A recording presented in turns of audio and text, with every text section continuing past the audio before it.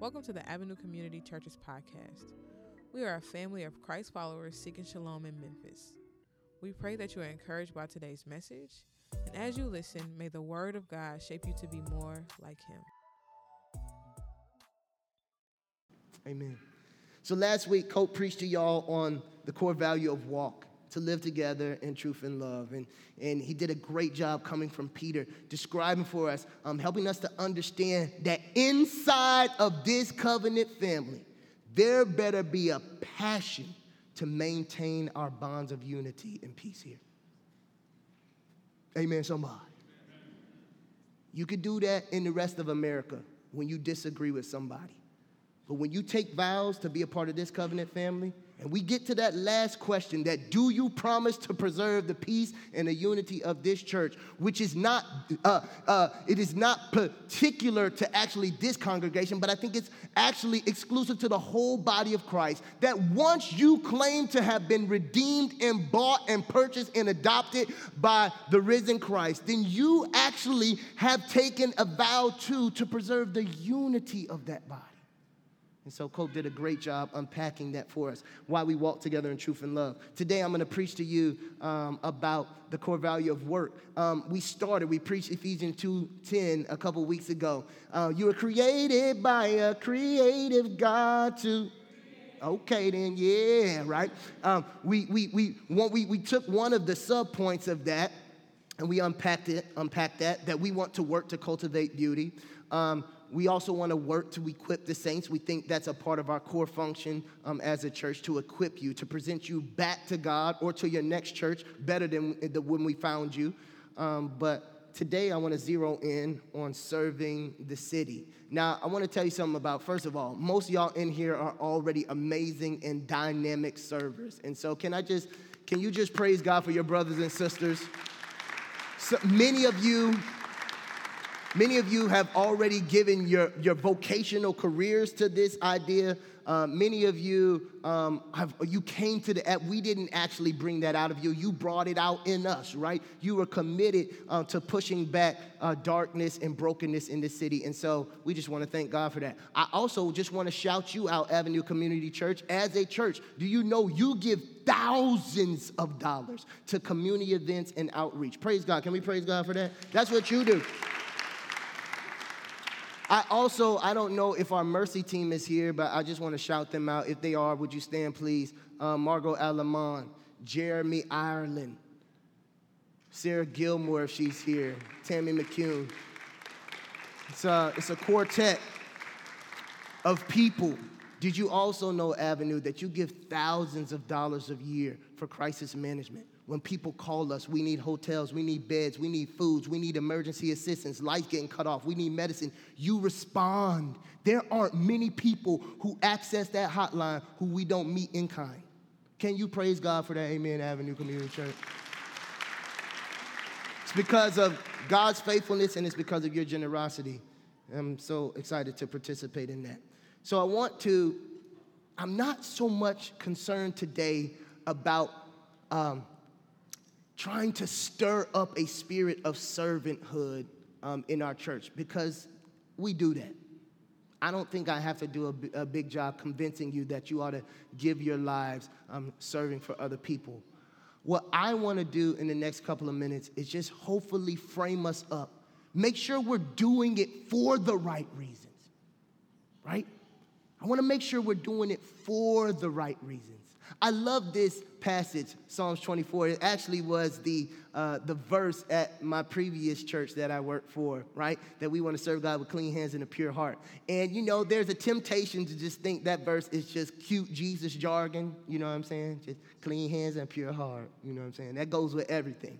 But I do, inside of it, there is some real theological richness that I want to revisit, just to make sure that we are doing things with the right heart and with the right mindset, right? So the psalmist in verse 3 kind of starts off with who gets to go essentially to God's special and holy place, right? The place where God is found. And essentially the answer is those with clean hands and a pure heart. In Psalms 24, in the Hebrew, in the Old Testament, when they're talking about clean hands, they're not asking you, did you put sanitizer on?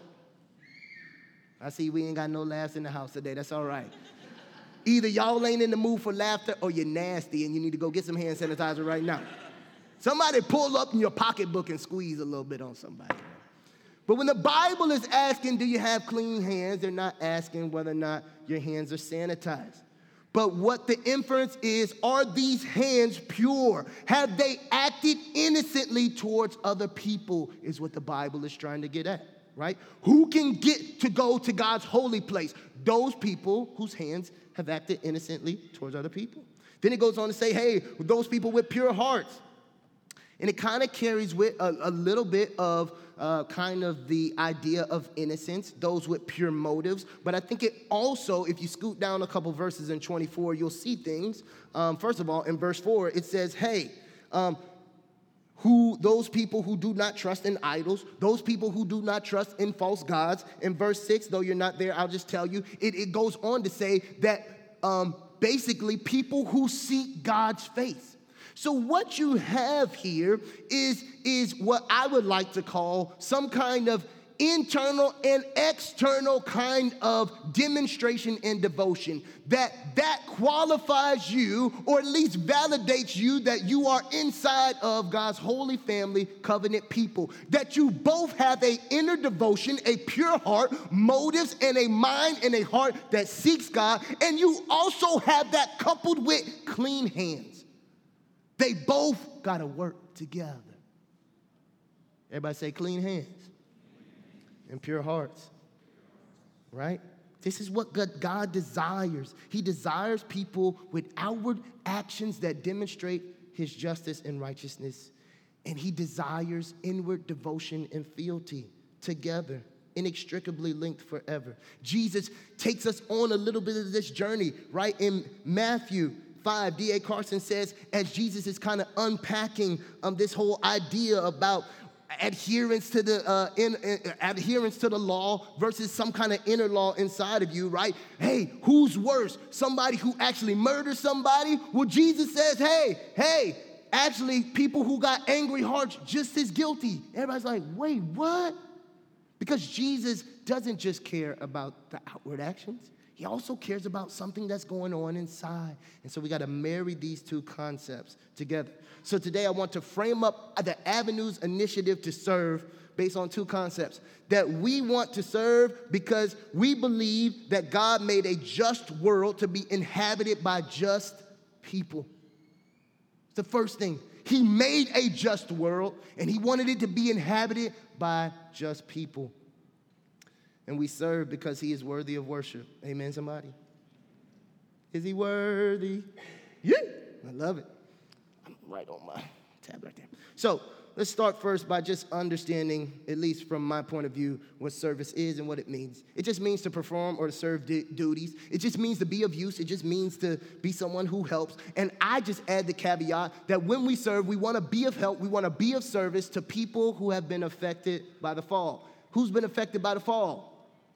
Everyone. Everybody say everybody. You can even yeah, that's good. I like that. Little St. Louis in there. I like that. Keep that, right? That's everybody, right? Creation's groaning, right? For the Son of God to be revealed, right? And we understand that, listen, we don't want to, make a false equivalency. We know that everybody's suffering the effects of the falls in different ways and to varying degrees. But we're all suffering the effects of not being with the one who made us, because sin has destroyed and tarnish some of what God designed. We understand that some image bearers are suffering sovereignly. So if you've been at the Ave, this is Pastor Tim's framing up of suffering in three ways.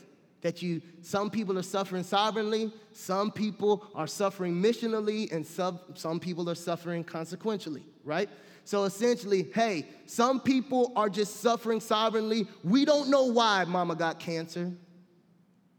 She can get out right now, run 10 miles. She can throw a football and dunk on you and say, yeah, I did that. And we don't know why somebody's sick in their body or certain things are happening. Sometimes those are just happening. It's outside of us.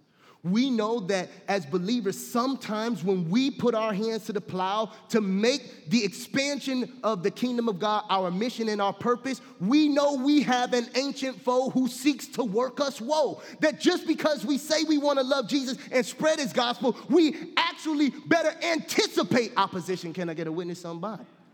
So we know when we decide to live on mission for Jesus, we expect sometimes for suffering to happen because we know the devil is not happy about that. Amen, somebody. So we know we suffer missionally. But then sometimes we suffer consequentially. Everybody say consequences and repercussions. What you mean, Pastor Tim? It just means that sometimes we're suffering because of our own sin and iniquity. Why your money funny? You was a bad steward. Why you got a big old knot on the back of your head? Because you got a little too drunk on Beale Street. Embarrass yourself. Sometimes we suffer because it was our own sin and iniquity. But let me add another caveat. Sometimes we understand that other people are suffering because of someone else's brokenness and iniquity. That's a result of the fall. And so when we seek to serve people, what we are trying to do is we're trying to alleviate some of the suffering that happens on this side of heaven, whether it's because of our iniquity or someone else's greed, someone else's whatever. We're trying to alleviate some of that suffering, and that's why the Avenue wants to serve. Because our God has made a just world, and he wants it to be inhabited by just people. So we need to serve to combat the injustice that has perverted God's beautiful design for his world. That's why we serve. Justice is not new. It's not something that, honestly, man is getting better at or will get better at. It originated in the mind of God. Can I get an amen, somebody? Justice is not coming from your favorite political candidate, or your favorite philosopher might say something cool about justice that you want to take and tweet. But God himself is the author of justice. One commentary says this, that God created the world in justice and expects that his creatures will deal fairly and justly with one another as a result. But we know sin brings injustice into the world by disrupting the justice established by God at creation. And even as a result of bringing injustice into the world, human justice often falls short of God's standards because of the fall. God created a world in which we would live and flourish in it as we treated each other fairly and with equity. That's what he wanted for all his image bearers. He hates partiality. Proverbs 18:5, it is not good to be partial to the wicked or to deprive the righteous of justice. He wanted a fair world where all of his image bearers were treated with their inherent dignity, value, and worth.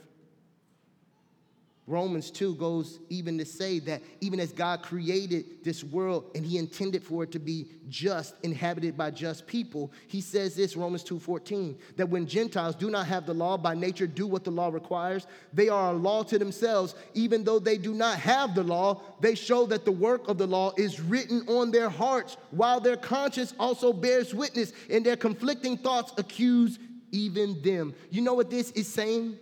You know, those of you who follow apologetics, and, you know, there's always those moments where they start getting into, well, where does morality even come from? And you know what? Who gives the right to who to say what's good? And did man evolve to know that I shouldn't treat somebody badly? We see here in Scripture that that has been a common grace given by God, written on the consciences of men, that somehow they know not to take what is not theirs.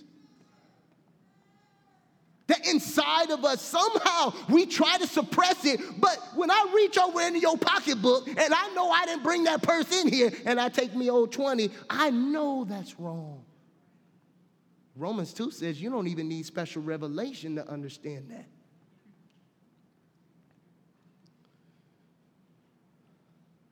Now, I just want to make an important announcement to you as we're talking about the law. When we talk about the biblical law, we are not talking about the Constitution.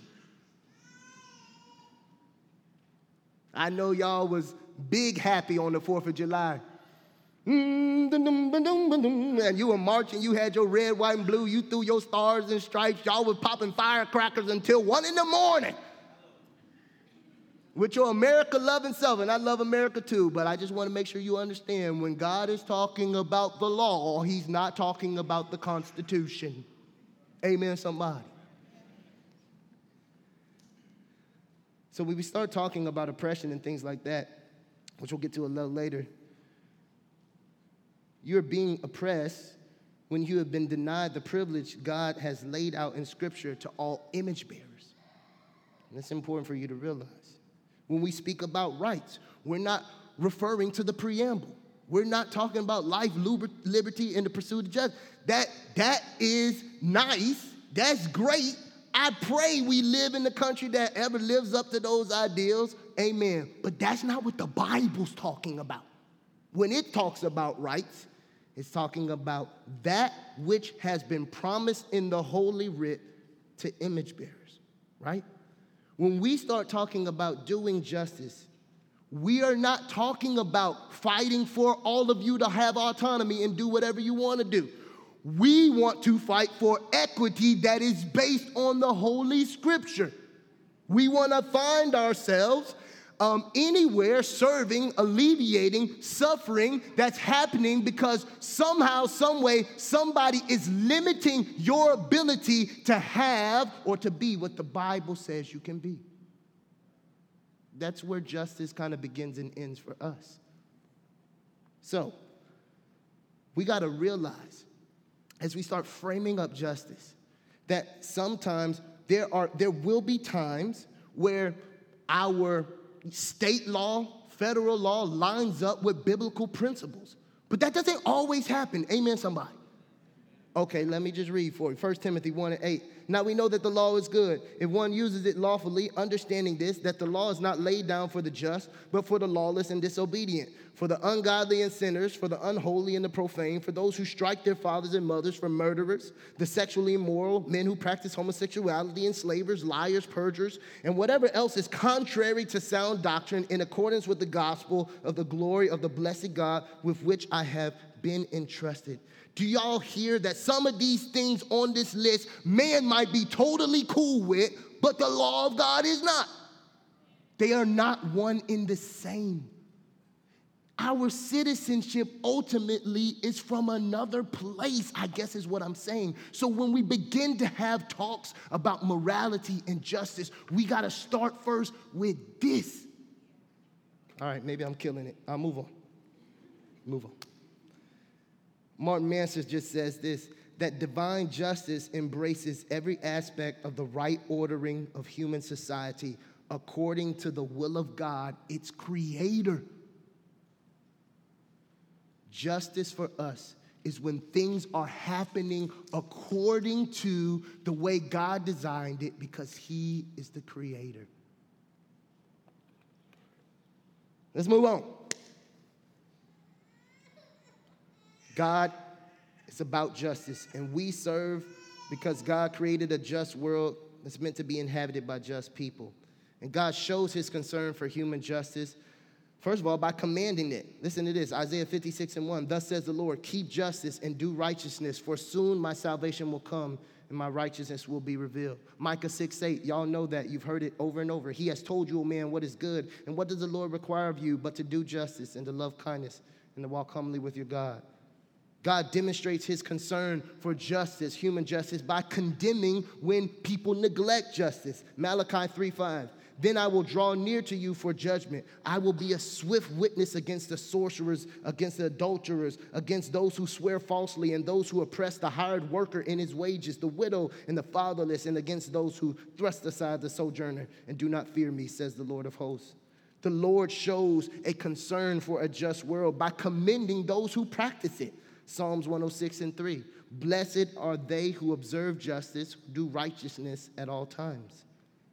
God demands justice in every sphere of human life because he created a just world that is meant to be inhabited by just people. So he creates justice in relationships with the family. Go read Ephesians 5, the whole chapter. Husbands, wives, not provoking your children. Do you realize even your children have rights? I'm speaking to the black parents in here because I know y'all white folks, y'all been treating y'all kids like y'all friends since they came out the womb. Hey, little Johnny, I just love you. On the black side, let that child ask for another bag of Doritos. Girl, you ain't got no money. You ain't got no rights in this car. So we working on it. Black parents, we got to do a little better. Just a little better. But yeah, even your children, rights, right? Justice in the business world. Colossians 4:1, masters, treat your bondservants justly and fairly, knowing that you also have a master in heaven. Leviticus 19:35, you shall do no wrong in judgment in measures of length or weight or quantity. You shall have just balances, just weights, a just ephah, and a just hin. I am the Lord your God who brought you out of the land of Egypt. The Lord desires justice in the business realm. The Lord desires justice in the courts of law. Leviticus 19:15, you shall do no injustice in court. You shall not be partial to the poor or defer to the great, but in righteousness you shall judge your neighbor. You know what that means, lawyers? All you lawyers in your room, you don't work for your client. You are participating in a system that glorifies God when you work for justice and equity.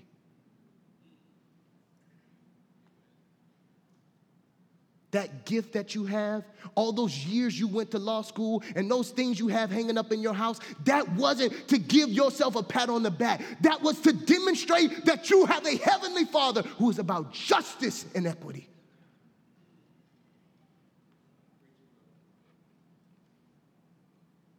God desires justice in every area of human life, which also means that there's injustice lying somewhere in every area of human life. Somebody's trying to take more, do more, oppress more, push somebody down. In every space. Can I get a witness? Amen.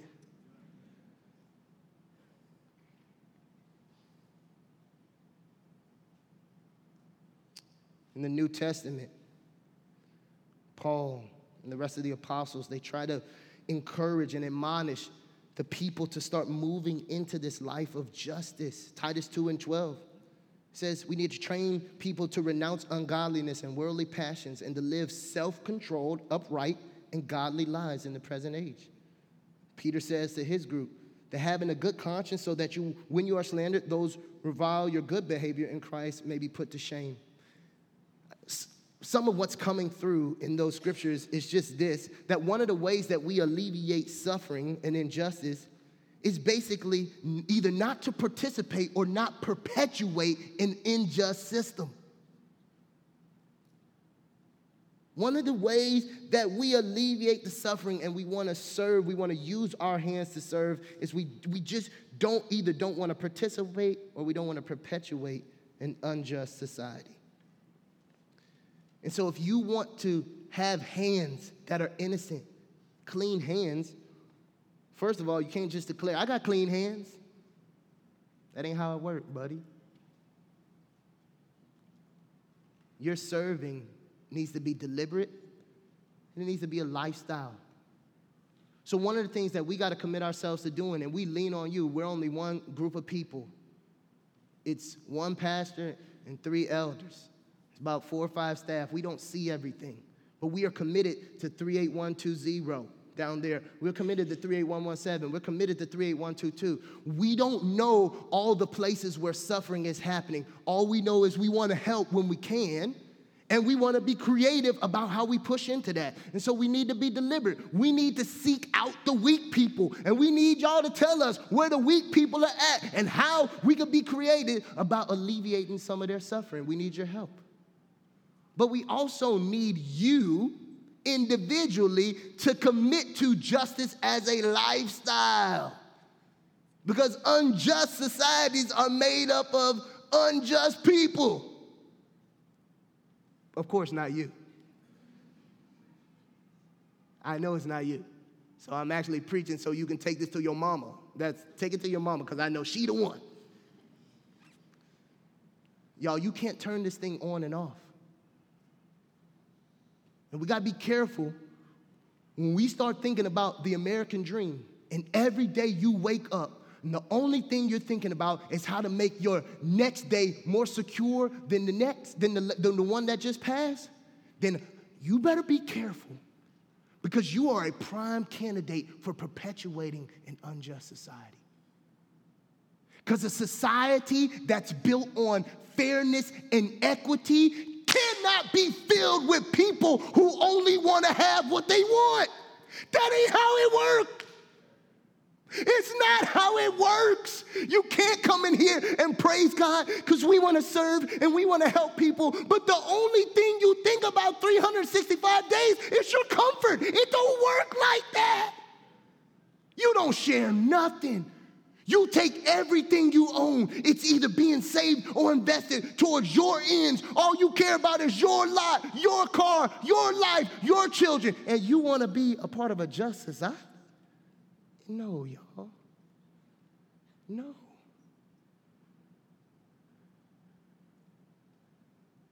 We talk so bad about people who come into our neighborhoods and take pictures smiling with the kids. They didn't help. Here, little Johnny, get some water. But are we really any better, y'all? Maybe we've outsmarted social media a little bit, but all of us got to go home and we got to do a heart check. Are we really wanting to participate in a just world created by a just God? And are we really willing to create a society of fairness and equity at our own expense?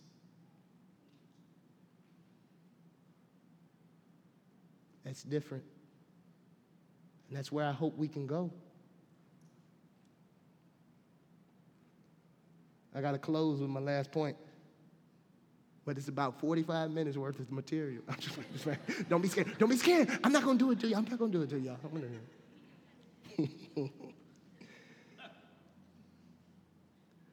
We serve because this world was created by a just God who wanted it to be inhabited by just people. But we also serve because he is worthy of worship. There's so many of us who have seen the disparity in what Christianity purports and what it claims and what it's actually working out, that we've kind of went to the opposite side. Instead of a full-on hands and heart approach, we just went to, oh, they're fake, they're hypocrites, so we're going to go all hands. We don't need the heart. We don't need the devotion. As a matter of fact, we'll take scriptures like this and we'll improperly exegete them. Proverbs 21:3, to do what is right and just is more acceptable to the Lord than sacrifice. So you'll run on scriptures like that. Like, yeah, the Lord don't even want all that sacrifice. Why y'all even going to church? You don't need all that. What you really need to do is just be out here in the community. Let me just tell you, you might be a better humanitarian than the rest of us Christians in here, but you might not be a Christian at the end of the day.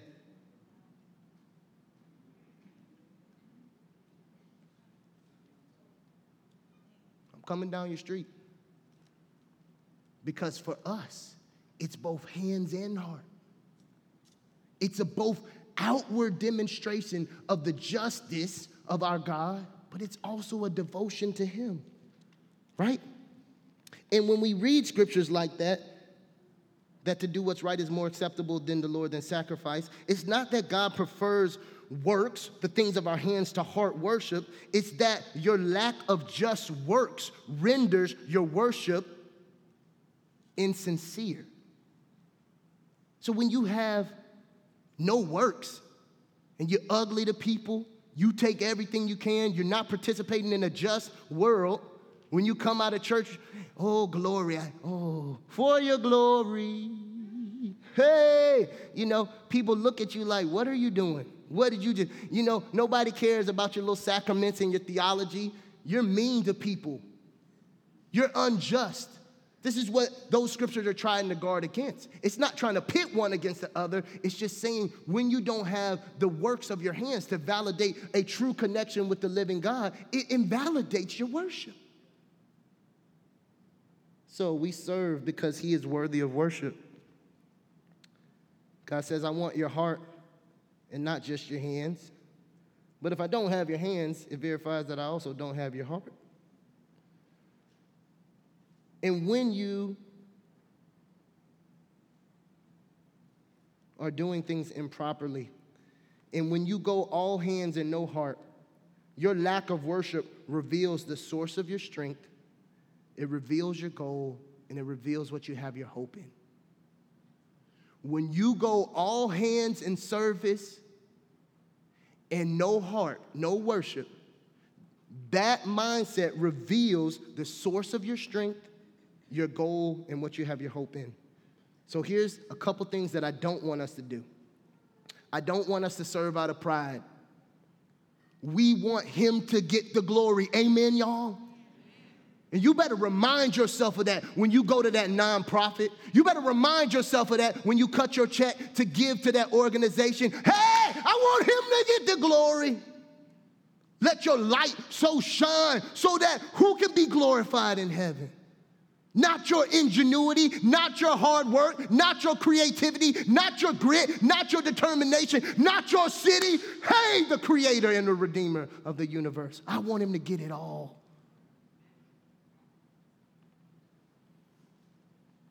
I don't want us to serve for merit. Remember,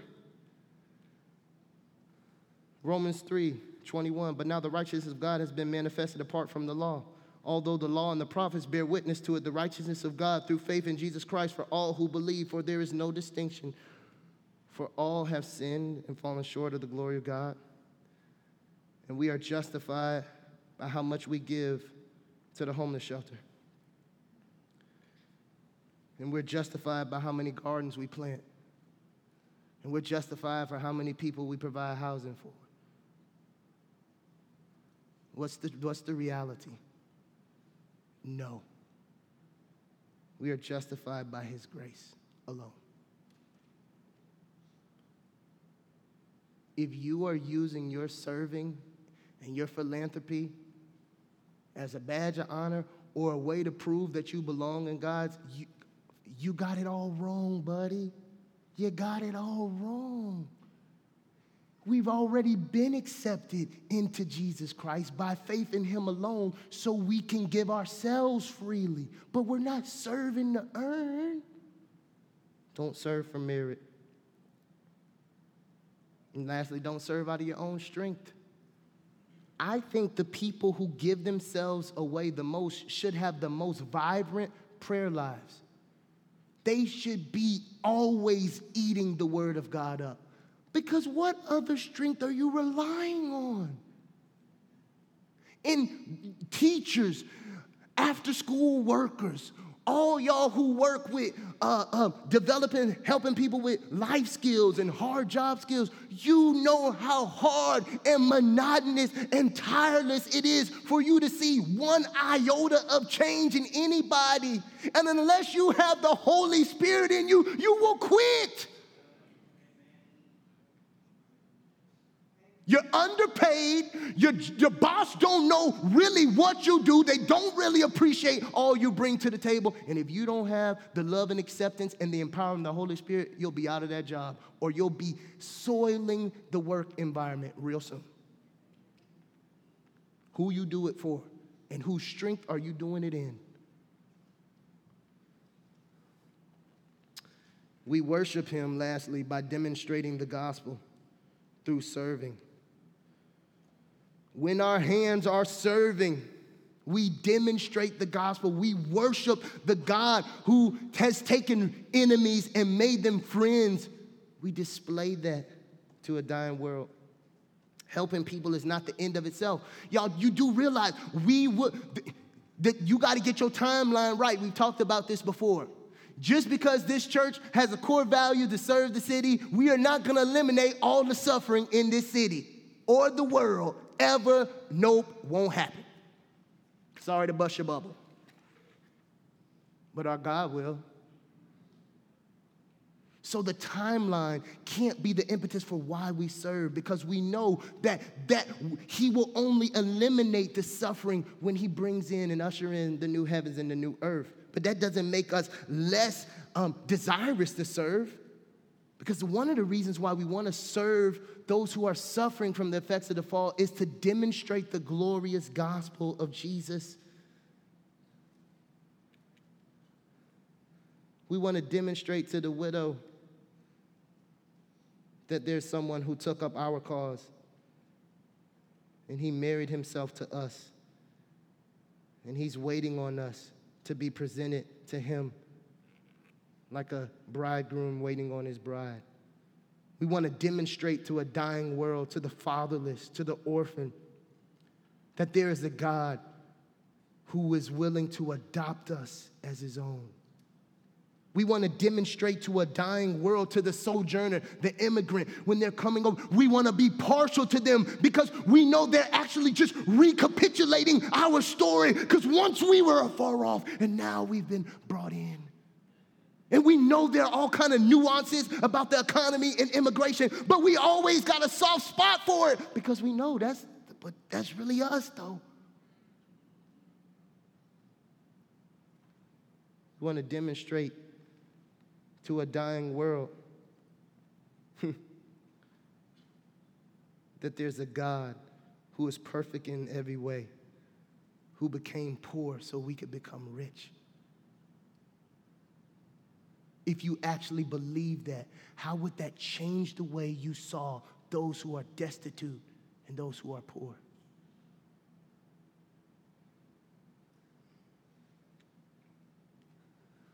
You know, Maurice got his shop right up there on National, and he got broken into, and I called him just the day after. I was just checking on him. I was like, man, how you doing? I'm sorry.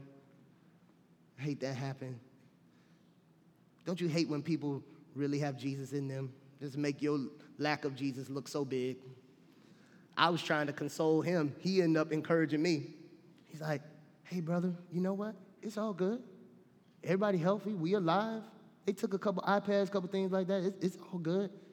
He said, you know what, Tim, though? I've been sharing the gospel all day, all night.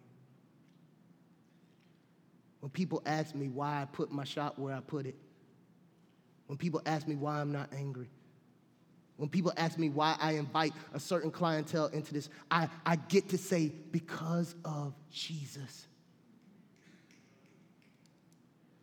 That's why we serve. That's why we give of ourselves, to demonstrate the majesty of this grand story that has happened to all of us who have fallen so far short, y'all. We had a debt we could not pay. We had a country that was not our own we were trying to get into. Jesus himself became our bridge.